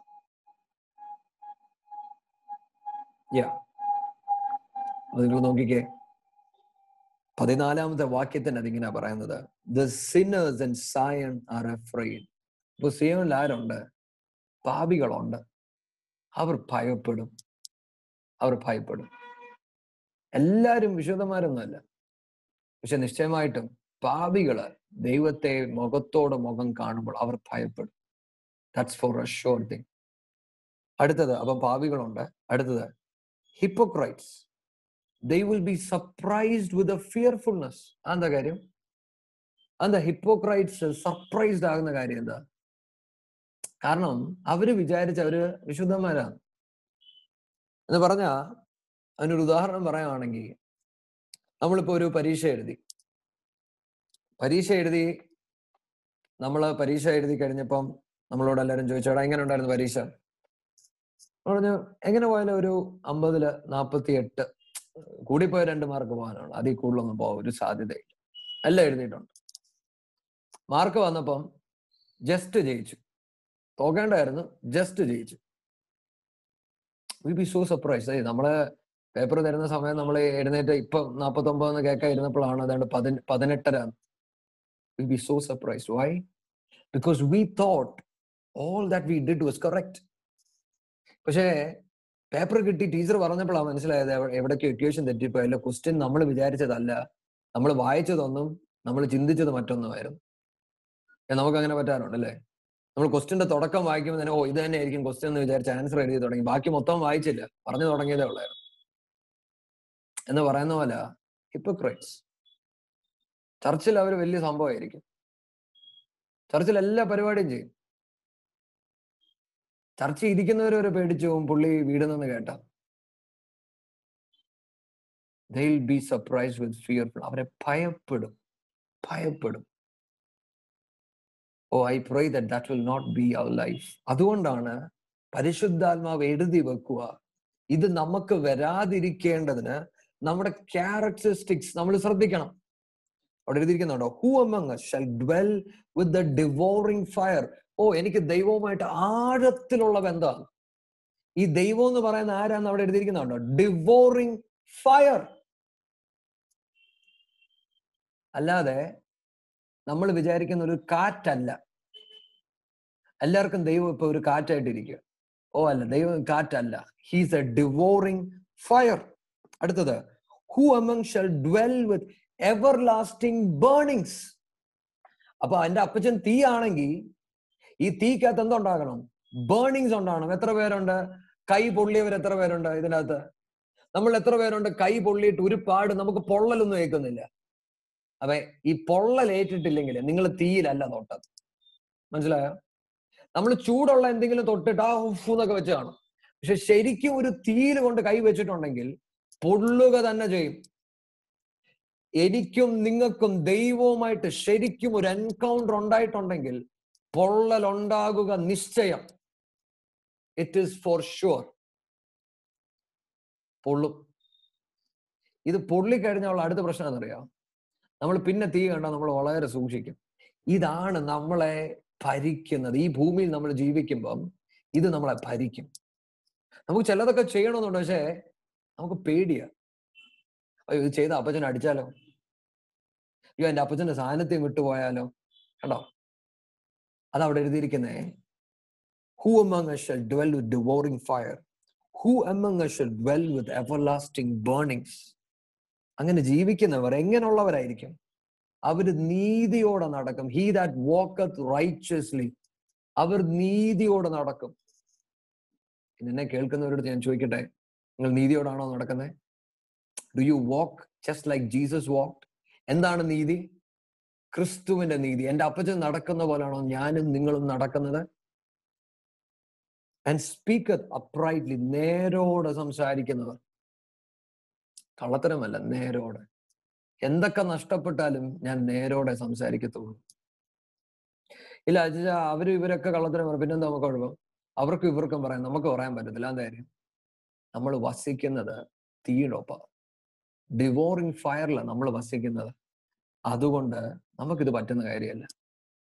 അടുത്ത, he that despite the gain of oppression, that shaketh the hands of holding of bribes, എന്ന് പറഞ്ഞാൽ മറ്റുള്ളവരെ പിഴിഞ്ഞെടുക്കുക, ഉപയോഗിക്കുക, കണ്ണിച്ചോരയില്ലാത്ത പരിപാടികൾ. അവരൊക്കെ ചെയ്യുന്നതാണല്ലോ, അപ്പൊ നമ്മൾ ചെയ്തെന്ന് പറഞ്ഞ കുഴപ്പമില്ല. കുഴപ്പമുണ്ട്. വിശുദ്ധിയോടെ നടക്കാനാണ് ദൈവം എന്നെ നിങ്ങളെ വിളിച്ചത്. നമുക്ക് കുറച്ച് നഷ്ടമൊക്കെ ഉണ്ടായാലും കുഴപ്പമില്ല കേട്ടോ. ദൈവത്തോട് ചേർന്ന് നടക്കാനാണ് വിളിച്ചതെങ്കിൽ നമ്മൾ ഫിലിപ്പിയ ലേഖനത്തിൽ വായിച്ച പോലെ ലിവ് ലൈഫ് ഇന്നസെന്റ്, ബ്ലെയിംലെസ്. നഷ്ടം വന്നാലും കുഴപ്പമില്ല. മറ്റുള്ളവർ നമ്മളെ പൊട്ടനാണെന്ന് വിചാരിച്ചാലും കുഴപ്പമില്ല. ഇതാ നമ്മുടെ വിളി, ഇതാ നമ്മുടെ ഒറിജിനൽ വിളി. ഇതാ ചിലവർക്ക് തോന്നുന്നു നമ്മൾ പൊട്ടനായിട്ടാണ്. നമ്മൾ പൊട്ടനായിട്ടല്ല, നമ്മൾ പൊട്ടനാകാൻ വേണ്ടി ഏൽപ്പിച്ചു കൊടുക്കുക. അതാ ക്രിസ്തു നമ്മളെ പഠിപ്പിച്ചത്. യേശുപ്പച്ചൻ ക്രൂശി കിടന്നപ്പോ എല്ലാരും വിചാരിച്ചു ഈ പുള്ളി ചുമ്മാ അടിച്ചോണ്ടിരിക്കുവായിരുന്നു, പുത്രനാണെന്ന്. എന്നാ ഇങ്ങോട്ട് ഇറങ്ങി വാ. അപ്പച്ചന് വേണോന്ന് വെച്ചാൽ ഇറങ്ങാമായിരുന്നു. അപ്പച്ചൻ വിചാരിച്ച് ഇറങ്ങുന്നില്ല. അതുകൊണ്ട് ഇന്ന് പലപ്പോഴും പലരും പറഞ്ഞു കേട്ടിട്ടുണ്ടോ, ജീസസ്, പുള്ളി ഇത്രയൊക്കെ പറഞ്ഞെങ്കിലും വലിയ ശക്തിയൊന്നും ഇല്ലായിരുന്നു കേട്ടോ. അത് തന്നെയാ. നമ്മൾ ശരിക്കും പൊട്ടനാകുന്ന എപ്പോഴാന്ന് അറിയാം? പൊട്ടനാകാൻ പോവാണ് നല്ല ഉറപ്പോടെ നമ്മൾ പൊട്ടനാകാൻ വേണ്ടി ഏൽപ്പിച്ചു കൊടുക്കണം. അതാണ് ക്രിസ്ത്യൻ ലൈഫ് എന്ന് പറഞ്ഞാൽ, ഞാനൊരു കാര്യം ചെയ്യുമ്പോൾ എനിക്കറിയാം ഈ പുള്ളി എന്നെ കളിപ്പിക്കാൻ പോവാം, പക്ഷെ എപ്പോഴും ഞാൻ അങ്ങ് സമ്മതിച്ചു കൊടുക്കുക ക്രിസ്തു നിമിത്തം. അപ്പൊ അപ്പുറത്തിരിക്കുന്നവർ വിചാരിക്കും, പുള്ളിക്ക് മനസ്സിലായില്ല കേട്ടോ, പുള്ളിക്ക് ഒന്നും പറഞ്ഞാൽ മനസ്സിലാകാത്തതുകൊണ്ട്. അങ്ങനല്ല, മനസ്സിലാവും. ഇതിനാ നമ്മൾ ദൈവസന്നിധിയിൽ നടക്കുന്നത്. ദൈവത്തിന്റെ തീ നമ്മളോട് ചേർന്ന് നടക്കുക. ദൈവം നമുക്ക് ബുദ്ധിയും ജ്ഞാനമൊക്കെ ഉപദേശിച്ചു തരാൻ കൂടെ ഉണ്ട്. നമുക്ക് ചിലതൊക്കെ കണ്ടാൽ മനസ്സിലാകും. മനസ്സിലാകാത്ത പോലെ നടക്കുന്നത് വിശുദ്ധനായ ഒരു ദൈവത്തോട് ചേർന്ന് നടക്കുന്നത് കൊണ്ട് ചിലതൊക്കെ നമ്മൾ കണ്ണടയ്ക്കണം. നഷ്ടം വന്നാലും നമുക്ക് കുഴപ്പമില്ലെന്ന് കാണണം. Who reject making a profit by fraud, who stay far away from bribes, who refuse to listen to those who plot murder, who shut their eyes to all enticement to do wrong. എന്ന് പറഞ്ഞാൽ എന്തുവാ? മറ്റുള്ളവരെ കുറിച്ച് കുറ്റം പറയുമ്പോൾ നമ്മൾ അതിനെല്ലാം yes പറയുമല്ല, നമ്മൾ അതിൽ നിന്ന് മാറി നടക്കണം. നമ്മൾ തെറ്റ് ചെയ്യുന്നത് കാണുമ്പോൾ അതൊന്നും കുഴപ്പമില്ല എന്ന് പറഞ്ഞ് നടക്കുമല്ല, മാറി നടക്കണം. ഇതാണ് ദൈവം എന്നിൽ നിന്നും നിങ്ങളിൽ നിന്ന് പ്രതീക്ഷിക്കുന്നത്. See, what is God telling us here? എന്തിനാ ഇങ്ങനെ ഇത്രയും ക്യാരക്ടറിസ്റ്റിക്സ് എന്തിനാ നമ്മളോട് പറഞ്ഞേ? വിശുദ്ധനായ ദൈവത്തോട് ചേർന്ന് നടക്കുമ്പോൾ എന്റെ പ്രവർത്തന മേഖലകളിൽ ഞാൻ ശ്രദ്ധയോടെ നടക്കണമെന്നാ പരിശുദ്ധാത്മാവ് പറയുന്നത്. എന്റെ മൺഡേ ടു സാറ്റർഡേ വരെയുള്ള ലൈഫ് മറ്റൊന്നും, സൺഡേയിൽ പള്ളി വരുമ്പോൾ മറ്റൊരു ജീവിതവും പറ്റുകയില്ല. നിങ്ങൾ ക്രിസ്തുവിനെ ശരിക്കും അനുഗമിക്കുന്നവരാണെങ്കിൽ, നിങ്ങൾ ശരിക്കും ക്രിസ്തുവിനോട് ചേർന്ന് നടക്കുവാൻ ആഗ്രഹിക്കുന്നവരാണെങ്കിൽ, നിങ്ങളുടെ ജീവിതം വിശുദ്ധിയോടെ തിങ്കൾ മുതൽ ശനി വരെയും വിശുദ്ധിയോടെ തന്നെ നടക്കണം. You cannot have a double life. You cannot have it. See, this is one reason ഇന്ന് നമ്മള് പല ദൈവദാസന്മാരെ കുറിച്ചും പലരെ കുറിച്ചും നമ്മൾ കേൾക്കുമ്പോൾ മനുഷ്യരായ തെറ്റ് പറ്റത്തില്ലേ എന്ന് നമ്മളും കൊടുക്കുന്നതിന്റെ കാര്യം എന്താണെന്നറിയോ? നമ്മുടെ ജീവിതവും ശരിയല്ല. പക്ഷെ ഞാൻ നിങ്ങളോട്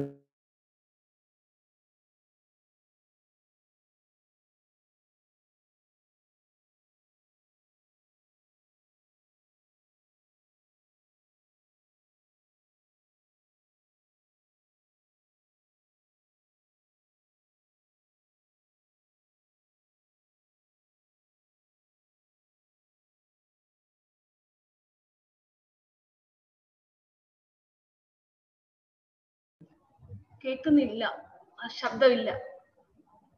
ജസ്ലൻ കേൾക്കുന്നില്ല.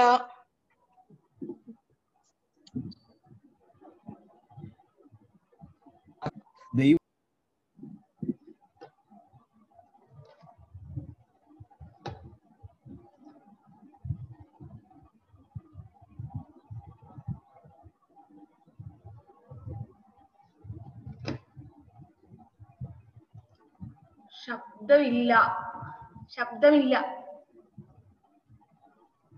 ഇപ്പൊ കേൾക്കാമോ? ഇപ്പൊ കേൾക്കാം. ഓക്കെ. അപ്പം ഞാൻ പറഞ്ഞത്, ഇതെന്തിനാണ് ഇത്രയും ക്യാരക്ടറിസ്റ്റിക്സ് അവിടെ എഴുതി വെച്ചതിന്റെ കാരണം, പരിശുദ്ധാത്മാവ് നമ്മളോട് പറയുക, നമ്മുടെ തിങ്കൾ തൊട്ടുള്ള ശനി വരെയുള്ള നമ്മുടെ life is very important. What you and I do in the world is very important. രണ്ട് ഡബിൾ ലൈഫ് നമുക്ക് ജീവിക്കാൻ പറ്റത്തില്ല. You can not live that type of life. നിങ്ങളുടെ കൂട്ടുകെട്ടുകൾ, നിങ്ങളുടെ കൂട്ടുകാരുമായിട്ടുള്ള ജീവിതത്തിൽ നിങ്ങൾ വിശുദ്ധിയോടെ തന്നെ നടന്നിരിക്കണം. ഇന്ന് പലരും അവർ സ്വർഗത്തിൽ പോകുന്നുണ്ട്, അവർ പ്രസംഗിക്കുന്നുണ്ട്, അവർ വർഷിപ്പ് ചെയ്യുന്നുണ്ട്. പക്ഷെ ഇതെല്ലാം ചെയ്യുമ്പോഴും അവരുടെ ജീവിതം ശരിയല്ല, ദൈവവുമായിട്ടൊരു ബന്ധമില്ല. ഇന്ന് എന്നെ കേൾക്കുന്ന ഓരോ പേരോടും ഞാൻ പറയട്ടെ, നിങ്ങളുടെ ജീവിതം ശരിയല്ലെങ്കിൽ വർഷിപ്പ് അല്ല ഒരു സാധനവും തൊടുവാൻ നിങ്ങൾ ചിന്തിക്കുക പോലും ചെയ്യരുത്. This word is a holy word. നിങ്ങൾ പ്രാർത്ഥിച്ചില്ലെങ്കിൽ മാറി നിൽക്കണം. ദൈവവചനം പറയുവാൻ നിങ്ങൾക്കൊരു അവസരം തന്നാൽ നിങ്ങളുടെ ജീവിതം ശരിയല്ലെങ്കിൽ no, I don't want to speak എന്ന് പറയുവാൻ നിങ്ങൾക്ക് ചങ്കുറപ്പുണ്ടായിരിക്കണം. അല്ലാതെ ദൈവം അത് കുഴപ്പമൊന്നുമില്ല. ഞാൻ നിങ്ങളുടെ ഒരു കാര്യം പറയാം, ഇതിൻ്റെ അകത്തൊരു വലിയ പ്രശ്നം എന്താണെന്നറിയോ?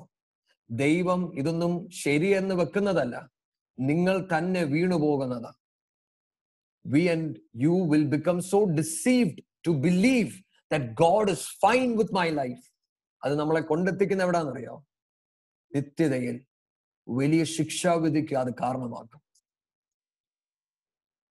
വളരെ ഭയത്തോടെ വേണം നമ്മൾ ഓരോ പേരും ജീവിക്കുവാൻ. ഓരോ രാവിലെയും ഓരോ രാത്രിയും ദൈവസന്നിധിയിൽ ഇരിക്കുമ്പോൾ ഭയത്തോടെ, ദൈവം എൻ്റെ ജീവിതത്തിൽ എവിടെയെങ്കിലും കുറവുണ്ടെങ്കിൽ എൻ്റെ പിതാവ് നീ എന്നോട് ഇടപെടണം. പാപം വെച്ചോണ്ട് ഞാൻ നിന്റെ സന്നിധിയിൽ ഇരിക്കുകയില്ല. അങ്ങനുള്ളവന് മാത്രമേ, അത് അവിടെ എടുത്തിരുത്തി, he shall dwell on high. അങ്ങനുള്ള മനുഷ്യനാ ദൈവത്തോട് ചേർന്ന് നടക്കുന്നത്. His place of defense shall be the rock of refuge. അടുത്തവിടെ എഴുതിയിരിക്കുന്നുണ്ടോ? Bread shall be given him. അപ്പം എൻ്റെ ദൈവം വീതിച്ചു കൊടുക്കും. His waters shall be sure. അവന് വെള്ളം കിട്ടും. ദൈവവചനത്തിന്റെ മുമ്പാകെ നിങ്ങൾ ഇരുന്നിട്ട് ദൈവവചനം നിങ്ങളോട് ഇടപെടുന്നില്ല എങ്കിൽ നിങ്ങളുടെ ജീവിതത്തെ നിങ്ങൾ ശോധന ചെയ്യണം. പരിശുദ്ധാത്മാവിന്റെ ഒരു പ്രവർത്തനം നിങ്ങൾക്ക് അനുഭവിക്കാൻ പറ്റുന്നില്ലെങ്കിൽ നിങ്ങളുടെ ജീവിതം നിങ്ങൾ ശോധന ചെയ്യണം. Then I shall see the king in his beauty. രാജാവിനെ തന്റെ സൗന്ദര്യത്തിൽ ഇങ്ങനെയുള്ള മനുഷ്യൻ കാണും, നിശ്ചയമായിട്ടും കാണും. ഇങ്ങനെയുള്ള മനുഷ്യൻ ദൈവത്തോട് ചേർന്ന് നടക്കുന്നവരാ ദൈവത്തെ കാണുന്നത്. They shall behold the land that is very far off. ദൂരെയുള്ള ആ നിത്യത ഇവർ കാണും. എന്നെ കേൾക്കുന്ന ഓരോ പേരോടും ഞാൻ പറയട്ടെ, ഇന്ന് I want you to check your own life. Are you dwelling with this devouring fire? Intimacy with God എന്നുള്ള ഈ സബ്ജക്റ്റ് നമ്മൾ പഠിക്കുമ്പോൾ നിങ്ങൾ ആരോടാണ് കൂടെ നിൽക്കാൻ പോകുന്നതെന്ന് വളരെയേറെ ചിന്തിച്ചിട്ട് മതി ഒരു തീരുമാനം. എല്ലാരും പറഞ്ഞതുകൊണ്ട് ചാടിക്കേറി വലിയവനാ ദൈവമേ എനിക്കും അങ്ങയോടുകൂടെ ചേർന്ന് നടക്കണമെന്നൊന്നും പറയണ്ട. പറ്റുമെങ്കിൽ നടന്നാൽ മതി. കാരണം വന്നിട്ട് വലിയ അടി കൊള്ളുന്നതിനേക്കാളും നല്ലത് നടക്കാതെ ഇരിക്കുന്നതാ. വലിയ ഭാരം എടുത്ത് തോളെ കയറ്റി വെച്ചിട്ട് പിന്നെ അത് ചെയ്യാൻ പറ്റിയില്ലെന്ന് പറയണ്ട. അതുകൊണ്ട് വളരെ ചിന്തിച്ചിട്ട് തീരുമാനം എടുത്താൽ മതി. ഇത് കുറച്ച് ബുദ്ധിമുട്ടുള്ള നടപ്പാ. ഈ ഭൂമി ക്രൂക്കഡാണ്, ഇരുട്ടുള്ളതാണ്, ഒക്കെ സമ്മതിച്ചു. ഇവിടെ പലതും സംഭവിക്കാം. പക്ഷെ എനിക്ക് നിയമമില്ല അനീതിയായിട്ട് നടക്കുവാൻ. ഞാൻ ഡിസൈഡ് ചെയ്യണം, what do I need more? Do I need God or do I need the world? ഇത് എന്റെ തീരുമാനമാണ്. രണ്ടും കൂടെ പറ്റത്തില്ല.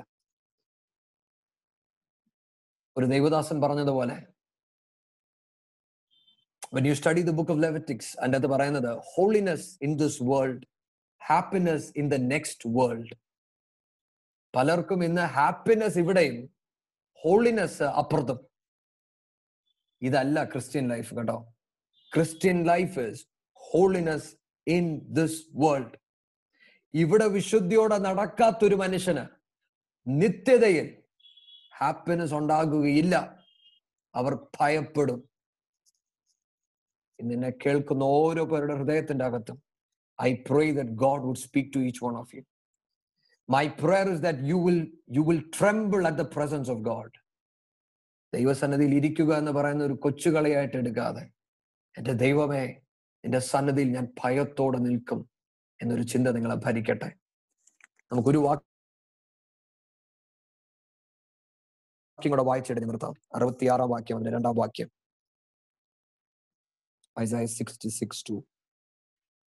For all those things my hand has made, and all those things exist, says the Lord. But on this one will I look, of him who is poor and of a contrite spirit, and who trembles at my word. A man who is poor and of a contrite spirit, and a man that trembles at the word. ഞുറുങ്ങിയ മനുഷ്യനെ ദൈവം നോക്കുന്നത്. പാവപ്പെട്ട മനുഷ്യൻ എന്ന് പറഞ്ഞാൽ നമ്മുടെ കയ്യിൽ ഒന്നും ഇല്ല എന്നല്ല. പുതിയ നിയമത്തിൽ ഇങ്ങനെ പറയുന്നത്, blessed are the poor in spirit, for they shall be filled. ദൈവത്തോട് ചേർന്ന് നടക്കുമ്പോൾ ഈ ഭൂമിയിൽ എന്ത് നമുക്ക് കിട്ടിയാലും you will become so poor. കാരണം ഈ ലോകത്തിലെ അല്ല നമുക്ക് വേണ്ടത്. നമ്മുടെ ദർശനം മൊത്തം നിത്യതയ്ക്ക് വേണ്ടി. ഈ ഭൂമിയിൽ വലിയ വീടല്ല, വലിയ കാറല്ല, വലിയ എന്ത് കിട്ടിയാലും നമ്മുടെ അകത്ത് ഒരു ഉൾവലിയുണ്ട്. ദൈവമേ, നിത്യതയ്ക്കുള്ളത് എനിക്ക് നേടണം എന്ന് പറഞ്ഞാൽ നിത്യതയെ നമ്മൾ കാണുന്നതാണ് നമ്മുടെ ഏറ്റവും വലിയ സന്തോഷം. നമ്മൾ നേരത്തെ വാക്യത്തിൽ വായിച്ചു, നമ്മൾ രാജാവിനെ നമ്മൾ കാണും, ദൂരത്തിൽ നമ്മൾ ദേശത്തെ കാണും. ഇതൊക്കെയാണ് നമ്മുടെ ആഗ്രഹങ്ങൾ. നമുക്ക് ബാക്കിയെല്ലാം നമുക്കുണ്ടാകാം, ഇതൊന്നും കുഴപ്പമില്ല കേട്ടോ. നിങ്ങൾക്ക് ഒരു നല്ല ജോലിയാകാം, you can be in a good position, you can have everything, it's all fine. നിങ്ങൾ വിചാരിക്കരുത് അയ്യോ അത് തെറ്റാണെന്നല്ല പറഞ്ഞത്. You can be a president, you can be your CEO, you can be everything. But ഇതെല്ലാം നമ്മളിൽ ഉള്ളപ്പോഴും നമ്മുടെ അകം നിത്യതയ്ക്ക് വേണ്ടി കത്തണം. അതാണ് ഒരു poor and a contrite spirit. അതാണ് പൂർ എന്ന് പറഞ്ഞാൽ. കോൺട്രൈറ്റ് എന്ന് പറഞ്ഞാൽ ദൈവവചനവുമായി നടക്കുമ്പോൾ നമ്മളെ ദൈവം ഞുറുക്കത്തിന്റെ അവസ്ഥകളിൽ കൂടെ കയറ്റിവിടും. കാരണം ഞാൻ പറഞ്ഞല്ലോ, ഇവിടെ എനിക്ക് സന്തോഷിക്കണം എന്നല്ല എൻ്റെ ആഗ്രഹം. ദൈവമേ, ഞാൻ വിശുദ്ധിയോടെ നടക്കണമെന്ന് എൻ്റെ ആഗ്രഹം. ഇത് രണ്ടിന്റെയും വ്യത്യാസം എന്താണെന്നറിയാമോ? എനിക്കിവിടെ ദൈവമേ സന്തോഷിക്കണമെന്ന എൻ്റെ പ്രാർത്ഥനയെങ്കിൽ എൻ്റെ ജീവിതത്തിൽ സങ്കടങ്ങളും വിഷമങ്ങളും വരുമ്പോൾ എൻ്റെ അകത്തെ പ്രാർത്ഥന, ദൈവമേ എന്തുകൊണ്ടാണ് എനിക്കിങ്ങനെ പറ്റുന്നതെന്ന. പക്ഷെ വിശുദ്ധിയോടെ നടക്കുന്ന ഒരു മനുഷ്യൻ പ്രാർത്ഥിക്കുന്ന പ്രാർത്ഥന ഇങ്ങനെ, ദൈവമേ ഇതിന്റെ അകത്തൂടെ കടന്നു പോകുമ്പോൾ യഹോവേ നീ എന്നെ കുറിച്ച് എന്താണോ ആഗ്രഹിച്ചത് ആ പ്രവൃത്തി എന്നിൽ പ്രവർത്തിക്കണമേ. ഞാൻ എങ്ങനെ ആയിത്തീരണമെന്ന് ആഗ്രഹിച്ചോ അങ്ങനെ ആയി വരുവാൻ നീ എനിക്ക് കൃപ പകരണമേ എന്ന പ്രാർത്ഥന. അതാണ് കോൺട്രൈറ്റ് സ്പിരിറ്റ്. ഇതുകൊണ്ടാണ് ചിലവർ പറഞ്ഞു കേട്ടിട്ടുണ്ടോ, കൂടുതൽ ആത്മീയരായ പിന്നെ ജീവിതം കുറച്ച് പ്രശ്നമാണ് എന്ന് പറഞ്ഞാൽ ആത്മീയരാകും. എന്തിനാണെന്നറിയോ? കാര്യങ്ങൾ നേടാൻ. അത് ശരിക്കുള്ള ഒരു ആത്മീയനല്ല. ശരിക്കുള്ള ആത്മീയൻ ആരാന്നറിയോ? കാര്യം നേടാനല്ല, ദൈവത്തെ പോലെ ആകുവാനാ അവൻ ആത്മീയനാകുന്നത്. ഇതുകൊണ്ടാണ് നമ്മുടെ ജീവിതത്തിൽ സങ്കടവും വിഷമവും ഒക്കെ വരുമ്പം നിങ്ങൾ പ്രാർത്ഥിക്കണം, പിതാവേ നിന്നോട് കൂടുതൽ ചേർന്ന് നടക്കുവാൻ നീ എന്നെ സഹായിക്കണം. എൻ്റെ ജീവിതത്തിൽ നഷ്ടങ്ങൾ വരട്ടെ, പ്രശ്നങ്ങൾ വരട്ടെ, അതെന്റെ ക്രിസ്തുവിനെ പോലെ എന്നെ ആക്കുമെങ്കിൽ ദൈവമേ സന്തോഷത്തോടെ ഞാനത് സ്വീകരിക്കുന്നു. ക്രൂശെടുത്ത് ജീവിക്കുവാൻ ദൈവം നമ്മളെ സഹായിക്കണം. മൂന്നാമത്തെ കാര്യം, a man who trembles at the word of God. ദൈവവചനത്തിന്റെ മുമ്പിൽ വിറയലോടെ നിൽക്കുന്ന മനുഷ്യൻ. ഞാനൊരു കാര്യം ഞാൻ നിങ്ങളോട് പറയാം, ദൈവവചനത്തിന്റെ മുമ്പിൽ വിറയ്ക്കുന്ന ഒരു മനുഷ്യൻ ഈ ലോകത്തിൽ മറ്റൊന്നിനോട് അവൻ വിറയ്ക്കത്തില്ല. അവന്റെ ജോലി പോയാലും, ഇനിയിപ്പോ കോവിഡ് വന്നാലും, ഈ ഭൂമി പൊട്ടിപ്പോയെന്ന് പറഞ്ഞാലും അവനൊന്നും കണ്ട് വിറയ്ക്കത്തില്ല. കാരണം അവൻ വിറയ്ക്കുന്ന ഒന്നിലേ ഉള്ളൂ, അത് ദൈവവചനത്തിൽ. പക്ഷേ ദൈവവചനത്തിൽ വിറയ്ക്കാത്തൊരു മനുഷ്യൻ വേറെ എന്ത് കേട്ടാലും പുള്ളി വിറയ്ക്കും. അതുകൊണ്ട് ഞാൻ നേരത്തെ പറഞ്ഞ ആ വാക്യം നിങ്ങളുടെ ഹൃദയത്തിൻ്റെ അകത്തുണ്ടായിരിക്കണം. The word of life. അതിലായിരിക്കണം നിങ്ങൾ മുറുകെ പിടിക്കുന്നത്. അതായിരിക്കണം നിങ്ങളുടെ സമ്പത്ത്. നിങ്ങളുടെ സമ്പത്ത് എന്ന് പറയുന്നത് ക്രിസ്തു ആയിരിക്കണം. ക്രിസ്തുവുമായിട്ടുള്ള നിങ്ങളുടെ ബന്ധമായിരിക്കണം നിങ്ങളുടെ സമ്പത്ത്. നിങ്ങൾ പ്രാർത്ഥിക്കരുത് ദൈവമേ നീ എനിക്ക് അത് തന്നാൽ ഞാൻ നിന്നോട് ചേർന്ന് നടക്കാം. അങ്ങനല്ല പ്രാർത്ഥിക്കേണ്ടത്. പ്രാർത്ഥിക്കേണ്ടത് ദൈവമേ നിന്നോട് ചേർന്ന് നടക്കുവാൻ എന്റെ ജീവിതത്തിൽ എന്തെങ്കിലും തടസ്സമുണ്ടെങ്കിൽ അത് അങ്ങയുടെ ക്രൂശിന്റെ മേൽ വെച്ചിട്ട് നടക്കുവാൻ ഒരു കൃപ എനിക്ക് നീ തരണം. അതാണ് ഒരു real Christian. My prayer to each one of you is this. നിങ്ങളുടെ ഹൃദയത്തിന്റെ അകത്ത് ഈ വചനം നിങ്ങൾ സൂക്ഷിക്കണം. I pray that you will take it serious. നിങ്ങൾ നടക്കുന്ന ദൈവം വിശുദ്ധനായ ദൈവം. ഇവിടെ വെച്ച് നിങ്ങൾ വിറയലോടെ ജീവിച്ചാൽ എൻ്റെ നാഥനെ മുഖത്തോടെ മുഖം കാണുമ്പോൾ നിങ്ങൾ വിറയ്ക്കുകയല്ല, നിങ്ങൾ സന്തോഷിക്കും. പക്ഷേ ഇവിടെ നിങ്ങൾ വിറച്ചില്ലെങ്കിൽ നിങ്ങൾ ദൈവത്തെ മുഖത്തോടെ മുഖം കാണുന്ന നാളിൽ നിങ്ങൾ വിറയ്ക്കും. ഇത് നമ്മൾ ആരും മറന്നു പോകരുത്. ഇത് നമ്മുടെ ഹൃദയത്തിന്റെ അകത്തുണ്ടാകട്ടെ. I pray that the word would speak to each one of you. I pray that the word would do a mighty work in your heart. നിങ്ങൾ ഭയപ്പെടണമെന്നാണ് എൻ്റെ പ്രാർത്ഥന. ഈ വചനം നിങ്ങളുടെ ഉറക്കം കെടുത്തട്ടെ എന്ന് ഞാൻ പ്രാർത്ഥിക്കുന്നു. നിങ്ങളുടെ അകത്ത് ഭയമില്ല എങ്കിൽ, ദൈവത്തോടുള്ള ഭയം നിങ്ങൾക്ക് നഷ്ടപ്പെട്ടുവെങ്കിൽ, my prayer is that God would return it back to you. Let's have a word of prayer. വലിയവനായ ദൈവമേ, ഒരിക്കൽ കൂടെ അപ്പച്ച അങ്ങയുടെ സന്നിധിയിലോട്ട് ഞങ്ങൾ ഒരുമിച്ച് വരുവാൻ അവിടെ ഞങ്ങളെ സഹായിച്ചാനായി സ്തോത്രം. ദൈവമേ, വിശുദ്ധനായ അങ്ങയുടെ സന്നിധിയിലോട്ട് വരുവാൻ അവിടെ ഞങ്ങളെ സഹായിച്ചല്ലോ. ദൈവമേ, ഞങ്ങളെ ഇന്ന് പഠിപ്പിച്ച ഈ വചനത്തിനായി സ്തോത്രം. ദൈവമേ, ഞങ്ങളുടെ അകത്ത് ആഴത്തിലുള്ള ഒരു ഭയം ഞങ്ങൾക്ക് തരണമേ. ഞങ്ങളുടെ ഈ ഭൂമിയിലുള്ള ജീവിതം വിറയലോടെ ഭയത്തോടെ നടക്കുവാൻ ഞാൻ കൃപ പകരണമേ. അപ്പൊ ഞങ്ങളുടെ ജീവിതത്തിൽ ഞങ്ങൾ പലയിടത്ത് ഞങ്ങളെ തന്നെ മറന്നുപോയപ്പ ദൈവമേ, ഞങ്ങൾ ഭയമില്ലാതെ ജീവിച്ചിട്ടുണ്ടെന്ന് ഞങ്ങൾ സമ്മതിക്കുന്നു. അവിടെ ഞങ്ങളോട് ക്ഷമിക്കണമേ എന്ന് പ്രാർത്ഥിക്കുന്നു. ദൈവസന്നിധിയിൽ വിറയലോട് നടക്കുവാൻ, ദൈവവചനത്തോട് വിറയലോട് നടക്കുവാൻ ഞങ്ങൾക്ക് കൃപ പകരണം. ഞങ്ങളുടെ ജീവിതത്തിൽ, ഞങ്ങളുടെ പ്രവർത്തന മേഖലകളിൽ, ഞങ്ങളുടെ ചിന്തകളിൽ, ഞങ്ങളുടെ ഹൃദയത്തിലെ എല്ലാ ആലോചനകളിലും വിശുദ്ധി അല്ലാത്ത ഒന്നും ഞങ്ങൾക്കുണ്ടാകരുത്. അശുദ്ധമായ എന്തെങ്കിലും ഞങ്ങളിൽ ഉണ്ടെങ്കിൽ പിതാവേ അതിനെ മാറ്റിത്തരണമേ. വിശുദ്ധിയോടെ നടക്കുവാൻ ഞങ്ങളെ ഓരോ പേരെയും സഹായിക്കണം. ജീവന്റെ വഴി നഷ്ടപ്പെടാതെ വിശുദ്ധിയോടെ നടക്കുവാൻ, അങ്ങേ മുഖത്തോട് മുഖം കാണുവാൻ അവിടെ ഞാൻ കൃപ പകരണമേ എന്ന് പ്രാർത്ഥിക്കുന്നു. ദൈവത്തിന്റെ സാന്നിധ്യം ഞങ്ങൾ ഓരോ പേരും അനുഭവിക്കണം. ദൈവവചനം കേട്ട എല്ലാവരും ഞാൻ അനുഗ്രഹിച്ചു പ്രാർത്ഥിക്കുന്നു. ഈ ദൈവവചനം അവരിൽ 30, 60, 100 മേനിയെ ഫലം കായ്ക്കട്ടെ. Lord, I pray that your hand would be upon each one of them, oh God. Bless each one of them, Appa. അവർ പ്രാർത്ഥിക്കുന്ന വിഷയങ്ങൾ അവർ അനുഗ്രഹിക്കണം.